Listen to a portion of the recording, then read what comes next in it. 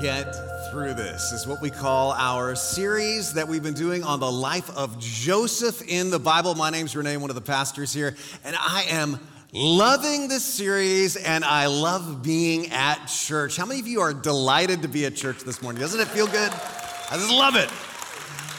Well, I want to invite you to grab your message notes, or if you're joining us online, you can download them at tlc.org/notes. And we also have small groups all over the county and beyond studying this material, studying a Max Lucado book with the same title, all on the life of Joseph. It's been so enriching, and you can get into a small group at tlc.org/small groups. We even have virtual small groups. Well, as you're grabbing those message notes, I just want to very quickly give you an update. These are super exciting times at Twin Lakes Church for a variety of reasons, but here's one reason. Friday night, we hosted a Latin gospel concert here in this very building with Koalo Zamorano, a well-known Latin gospel artist, and here is just a peek at that concert. Watch the screen.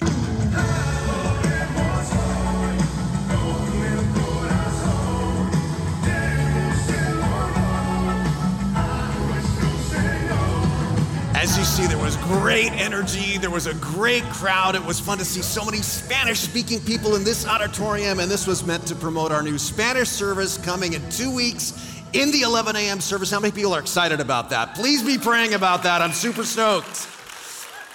And I also want to give you an update on our Spanish pastor, Julian Pizarro. Last weekend, I asked you to please pray that they would find a home quickly for them and their triplets because they had gotten last-minute notice, kind of, that they had to move out of their house.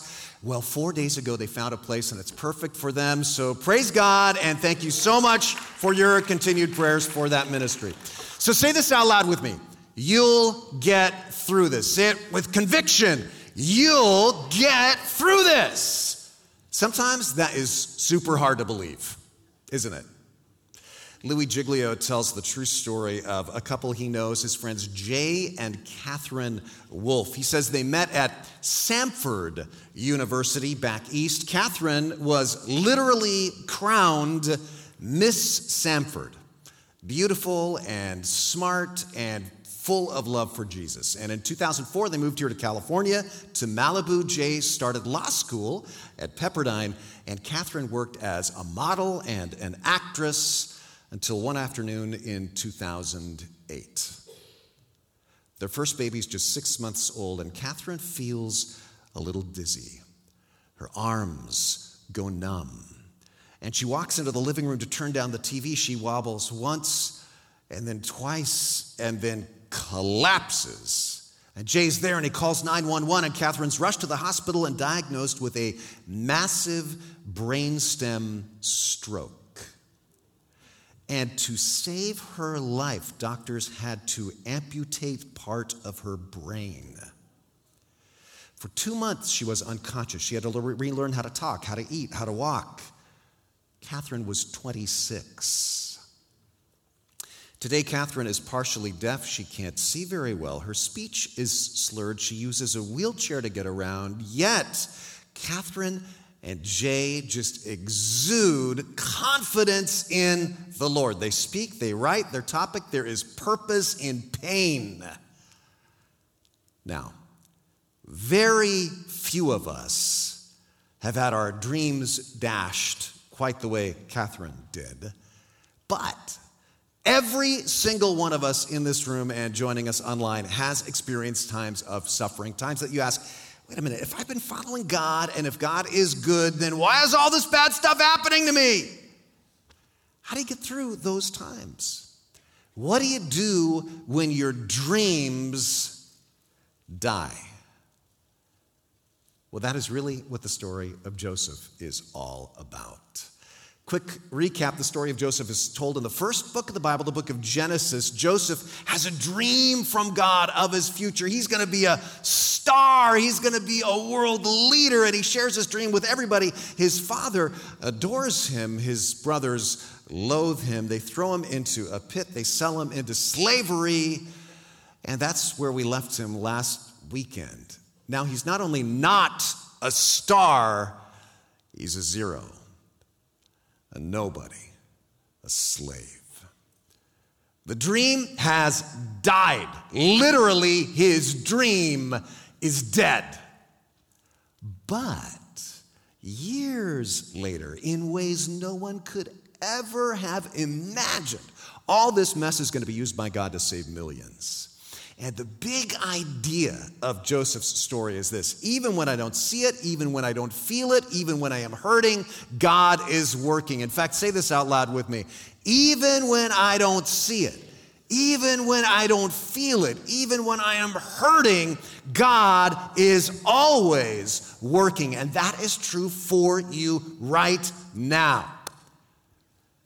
Now, maybe you think, oh, this is great. I mean, I'm saying amen to that, Renee. I believe that theoretically. But in the meantime, what am I supposed to do? How am I supposed to act? How am I supposed to think? How do I cope when my dreams seem like they're dead, when life is terrible? Well, in today's episode of the life of Joseph, Joseph realized a key truth to getting through life's adversities. Survivors know this truth. You see this truth in every story of like a POW or somebody who was in a concentration camp who survived. Wouldn't you like to know what the key is? It's this: no matter the adversity, I have agency.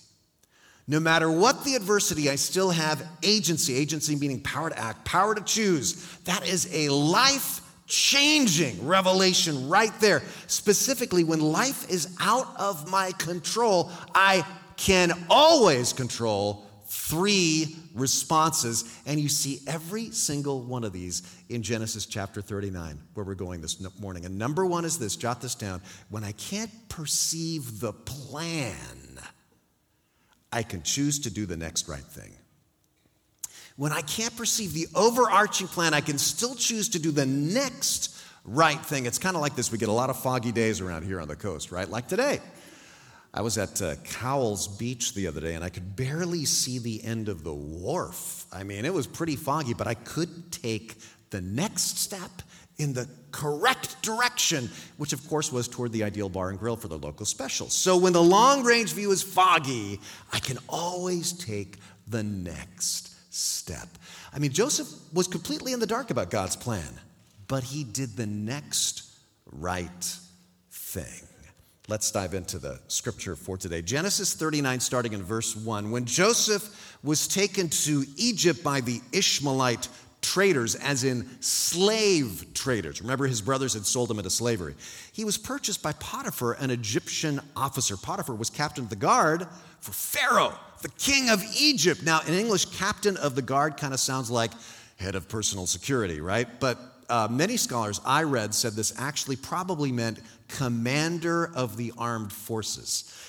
The Lord was with Joseph, so he succeeded in everything he did as he served in the home of his Egyptian master. And Potiphar noticed this and realized that the Lord was with Joseph. Somehow he attributed it not just to Joseph, but to the Lord. You see this? His diligence, his trustworthiness brought glory to God, giving him success in everything he did. And this pleased Potiphar, so he soon made Joseph his personal attendant. And again, in English, that kind of sounds like butler. But this is the very same Hebrew word used to describe what Joshua was to Moses. So he's really his XO, right? His executive officer, his second in charge here. He put him in charge of his entire household and everything he owned. And from the day Joseph was put in charge of his master's household and property, the Lord began to bless Potiphar's household for Joseph's sake. All the household affairs ran smoothly, and his crops and livestock flourished too.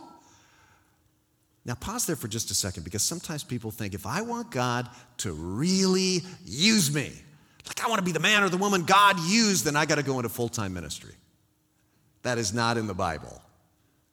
You've probably been conditioned to believe that by church or something, because look at what you have here in Joseph, a slave who became highly successful at his job. And the world's eventually saved from starvation, as we are going to see, by Joseph's business savvy. And that does bring glory to God, but it's not like he's a preacher or a missionary here. So don't ever think that doing Christian jobs, in air quotes, is the only career that God uses. God uses people in every sphere of life that's represented in this room, whether it's farming or tech or medicine or coffee shops or full-time parent or anything else. You can fulfill God's purpose for you by being excellent at what you have in front of you, at your job, by doing the next right thing. Now, maybe you're in a situation right now where you feel like, Renee, but I just can't do it. Well, maybe you can't in your own strength, but look at what's mentioned here 7 times in this chapter. The Lord was with Joseph. In other words, it wasn't just up to him. He was not alone. And I don't know what's going on in your life. Maybe some terrible, unanticipated tragedy, or maybe it's something that wouldn't seem like a big deal maybe to anybody else looking into your life, and maybe people don't even know about it, but to you it feels insurmountable. Or maybe you feel like you're kind of a slave. You're trapped by the cubicle or by the household chores or something. I want you to know this. Isaiah 41:10, the Lord says, do not fear, for I am with you, just like he was for Joseph. Do not be dismayed, for I am your God. I will strengthen you and help you. I will uphold you by my righteous right hand. The Lord is with you. Even if you feel trapped, even if you feel like your dreams have died, he can bless you right where you are. When you can't see the plan, you can choose to do the next right thing. And you know you can because the Lord is with you, giving you strength. So look at verse 6. So Potiphar gave Joseph complete administrative responsibility over everything he owned. With Joseph there, he didn't worry about a thing except what kind of food to eat. Like, shall I have the escargot or the caviar? Decisions. That was the extent of Potiphar's stress because Joseph handled everything. So everybody, Joseph, Potiphar, everybody in the household is being blessed. They're living large, except, of course, this is Joseph's story we're talking about. So things take a downturn again. It's a soap opera. The story continues. Joseph was a very handsome and well-built young man. And Potiphar's wife soon began to look at him lustfully.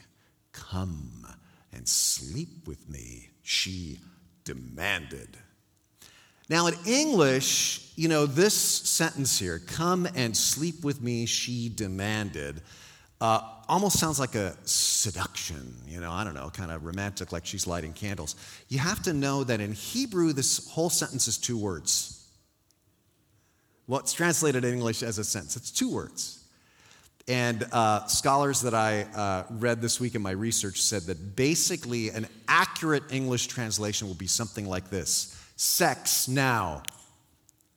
That's why it says she demanded. There's this element of you, get over here, sex now. And in this moment is where you see the next way that I have agency when I'm faced with adversity. When I'm offered compromise, I can choose integrity. When your dreams die, you will be offered alternative, evil dreams. But you can still choose integrity. I love the word integrity. I love this word because it comes from the same root as the English word integer or whole number. When I sin, it causes my personality to start to disintegrate. And I no longer feel whole because I'm compartmentalizing and I'm lying. But Joseph chooses integrity. It says Joseph refused. He doesn't say, well, let me pray about this. I've really gotten the shaft here. I've had a very tough life. I deserve this. Flat out refuses. The Bible says, do not give the devil a foothold. This is so important right now because so much of contemporary entertainment is almost like an ad campaign for immorality. And if they think a 30-second commercial for Coke is going to make you go out and buy a Coke, then a whole series about immorality, it's going to weaken your will because if you let those things gain a foothold, you're going to start to daydream, and daydreams will weaken your will, and that's why sometimes you just have to refuse. But I want you to notice Joseph doesn't just stop with a no. Let's explore this a little bit. Look, he told her, my master trusts me with everything in his entire household. No one here has more authority than I do. He's held back nothing from me, except you, because you're his wife.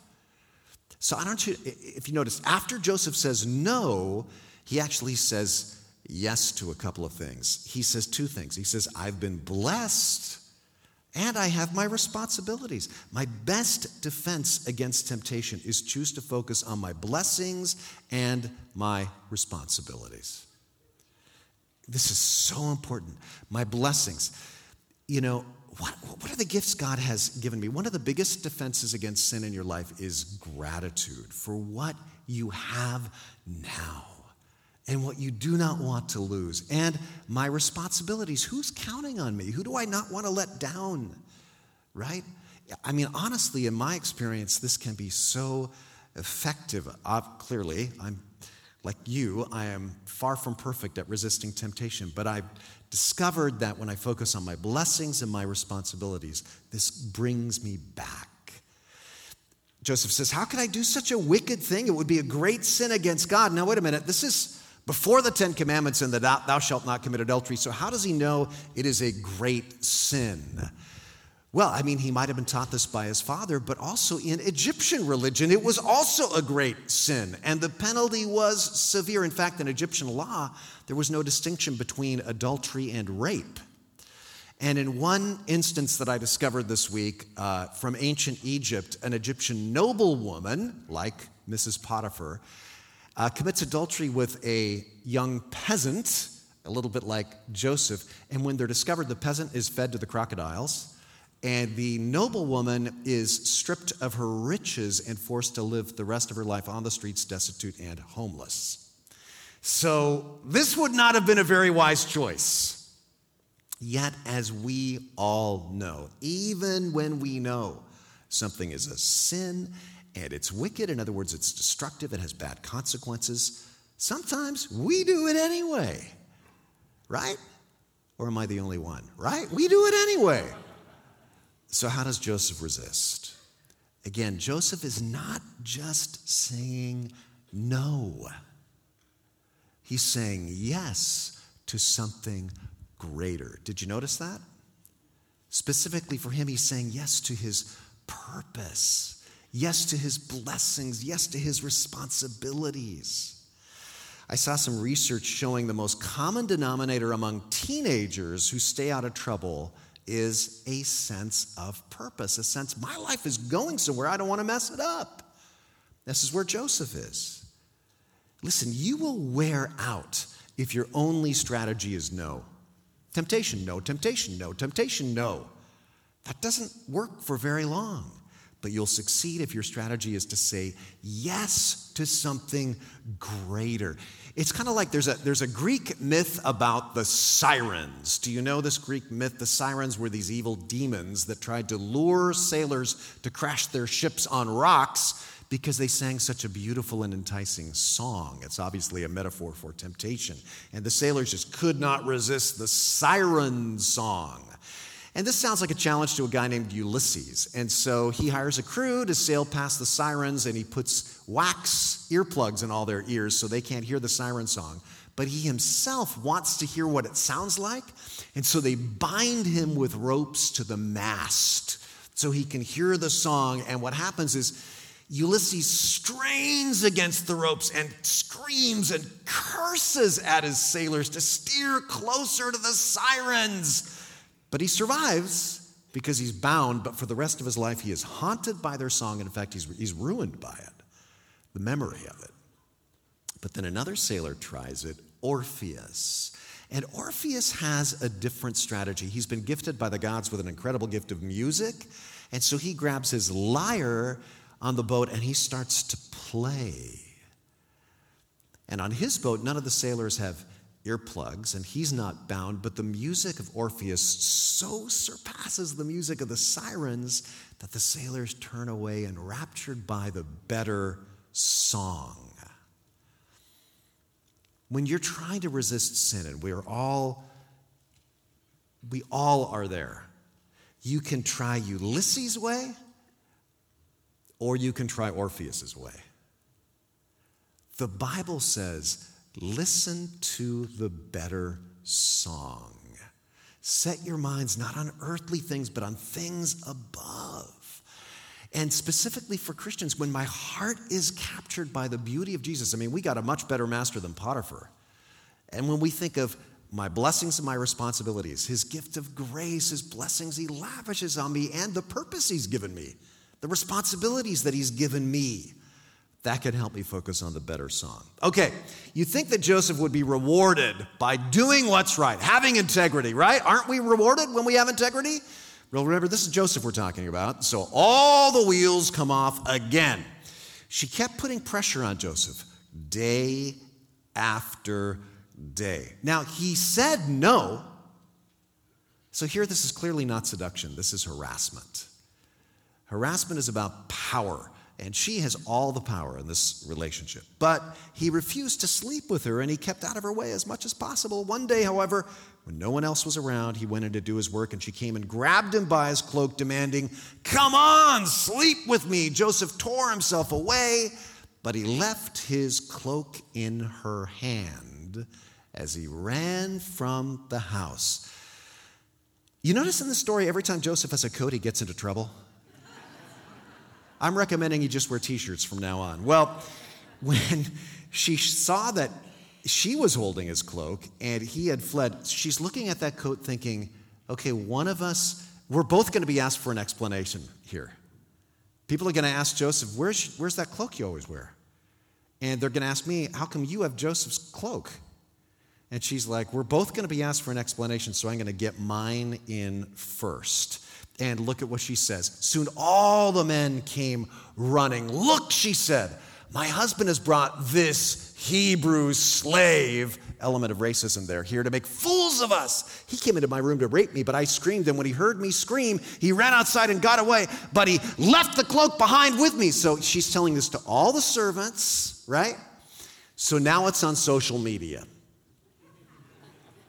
Now everybody is talking about this, right? She kept the cloak with her until her husband came home, and then she told him her story. That Hebrew slave you brought into our house tried to come in and fool around with me, she said. But when I screamed, he ran outside, leaving his cloak with me. Potiphar was furious when he heard his wife's story about how Joseph had treated her. And so he took Joseph and threw him into the prison where the king's prisoners were held, and there he remained. If I were like Joseph, I'd be like, what? Not again! I tried to do what was right. You're supposed to get rewarded for doing what was right. That's what I would be thinking, but apparently not Joseph. He's maturing here, verse 20. But while Joseph was there in the prison, the Lord was with him. He showed him kindness and granted him favor in the eyes of the prison warden. And so the warden put Joseph in charge of all those held in the prison, and he was made responsible for all that was done there. You know you're a dependable guy when you're in prison and they give you keys, right? This was Joseph. And this is where I see a third way that I always have agency in adversity. When I can't see the blessings, right? There were no blessings around him anymore. I can choose to be a blessing. Joseph is always thinking, okay, how can I be a blessing where I am now, instead of being self-absorbed? And look what happens in verse 23. The warden had no more worries because Joseph took care of everything. The jailer's taking naps and playing Super Mario while Joseph's just doing his job for him. The Lord was with him and caused everything he did to succeed. And as we will see in our next episode, this opens all kinds of doors for Joseph. And Joseph actually becomes the template for how to live in a hostile culture. When things are out of your control, you seek to be a blessing. Wherever you're put, kind of bloom where you're planted attitude. Jeremiah 27, centuries later in the Bible, this is written to Jews in exile in Babylon. It says, seek the prosperity of the city to which I have sent you as exiles. Pray to the Lord on its behalf, for if it prospers, you too will prosper. That was Joseph's philosophy right there. And centuries after this in the Bible, Peter is writing to Christians who are now under the oppressive thumb of the Roman Empire led by Nero. And he says this, live such good lives among the non-Christians that though they may malign your behavior, as happened to Joseph, they may see your good deeds and glorify God on the day he visits us. And one of the ways that we try to do this every fall here at Twin Lakes Church, exactly what the Bible keeps recommending, is through what we call our acts of kindness projects, like Adrian talked about earlier. In a time when people are so angry about everything, we want to respond with kindness, because just like it did for Joseph, that can open doors. Now you might ask, what are the Acts of Kindness projects? How can I get involved? Here is our local outreach director, Robin Spurlock, with some details. Watch this. So we want you to be involved in an Acts of Kindness project this fall. Some start just in 2 weeks. If you go to tlc.org, to our homepage, you're going to see banners on the front. And if you click on the Acts of Kindness banner, it's going to take you to the Acts of Kindness page. And if you scroll down, of course, you can read all about this, but there are projects listed. We've got Second Harvest that needs help on several Mondays. We have the assembling gift bags for Watsonville High School and Project Pajamas. There's a painting project. There's a homeless garden project. You can read all about these. And if you want to help out, each of them have a link. You can just click on here where it says, if you want to help out, please sign up here. If I click on here, it's going to take me right to a sign-up sheet with my name and email, and you're going to be listed that way. Or there might be an email of who you would email. But click on those links. It's right there. We'll get you signed up. And if you have any questions, feel free to email me at robin@tlc.org.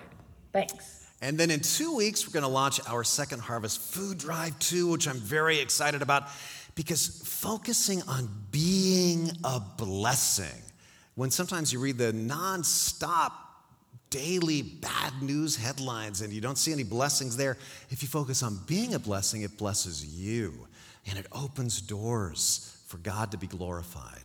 So, what do you do when your dreams die? I started with the amazing story of Catherine Wolfe. Shape magazine recently did a cover story on her and linked the story to a video interview. And I want to show you just part of it. This is courtesy of Shape magazine's website. Watch this. My 4-year-old dreams, bye-bye. My 37-year-old dreams are here to stay, and they're awesome. This is my life, and I have the opportunity to love this and to champion it really well, even though it's never the story I would have chosen or written. Like, I can recognize and wake up to the life right in front of me is the best life. Honestly, we cannot control what happens to us, a lot of it. We cannot control. But what we do have control over is how we respond to it. We have control over how we respond, how we think about it. I fancy myself a joy rebel. I am rebelling with joy. And that is something we entirely have the ability to do, is no matter how hard our stories are, we get to be the joy rebel. Don't miss the life right in front of you, even if it's not the life that you ever imagined when you were a little girl. You have the power to re-narrate what's happening in your life. We all need a little less pity and honestly self-absorption and an outward focus. I don't have time to worry so much about like the details that didn't work out right in my story, because I've got a laser focus on making others' lives better. And it's crazy because it fuels you. It fuels how you feel about your life. When you know you are impacting other people, it changes how you experience your story. I love that so much. And I love that quote, don't miss the life right in front of you, even if it's a life you never imagined. And that is Joseph right there, isn't it? I mean, he literally had dreams. You know, you might have dreams about becoming this or that or having a life that looks like this, but he literally had dreams about his future from God. And those dreams seem to be completely shattered, but he does not miss the life right in front of him. And the agency he has in that life, he doesn't miss that with self-absorption and pity, right? This is the hand I got dealt. I didn't control the deal. I didn't control the dealer, but I have total control over how I play this hand. So, we leave Joseph in prison. Another cliffhanger. Will he get through this? Tune in next weekend and see. I'm going to ask Elizabeth to come back with the band because instead of me closing in a word of prayer, we're going to sing a prayer together. And this song is going to be our closing prayer. But listen carefully to me. As they return, I really want to be sensitive about something. And it's this. I know that anytime we talk about temptation in a sermon, I know it can elicit a lot of guilt and a lot of internal dialogue. And some of you, when I was going through that passage, might have been looking back on a temptation that you yielded to. And you think, man, how could I have been so stupid? Why didn't I fight against that? Why couldn't I have been a person of integrity like Joseph in this story? Why do I have to hear stories like this and live the rest of my life with such guilt? You don't. Because there's forgiveness from the Lord.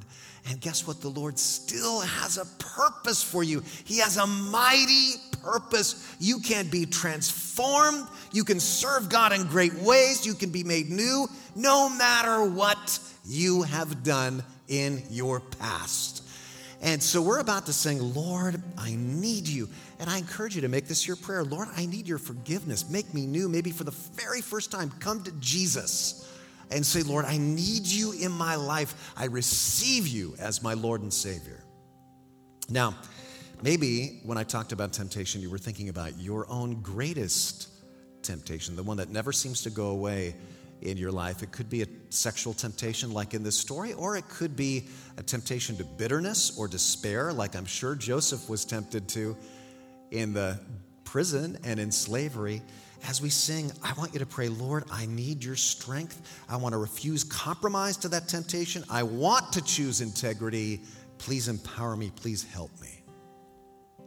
And in fact, as we sing, I'm going to do something a little bit different. We don't do this a lot, but I have found that coming forward to the altar to pray, just kneeling on steps to pray, can be a powerful physical act that expresses a spiritual turning point. So as we sing, I want to invite you to come up to these steps to pray if you're so moved.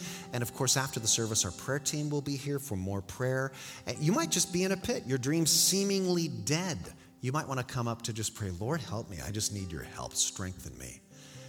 Let's stand together as we sing. And let me just encourage you, don't give up.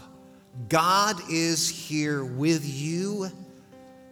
As the Lord was with Joseph, turn to him and you'll get through this. Let's sing together.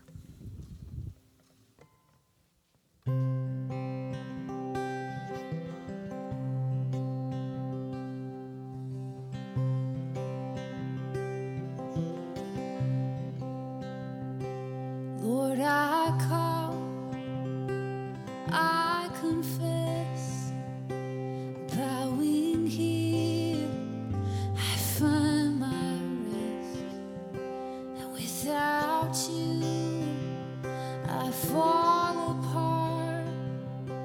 You're the one that guides my heart. Lord, I need you, oh, I need you. Every hour I need you, my one defense, my righteousness. Oh God, how I need you.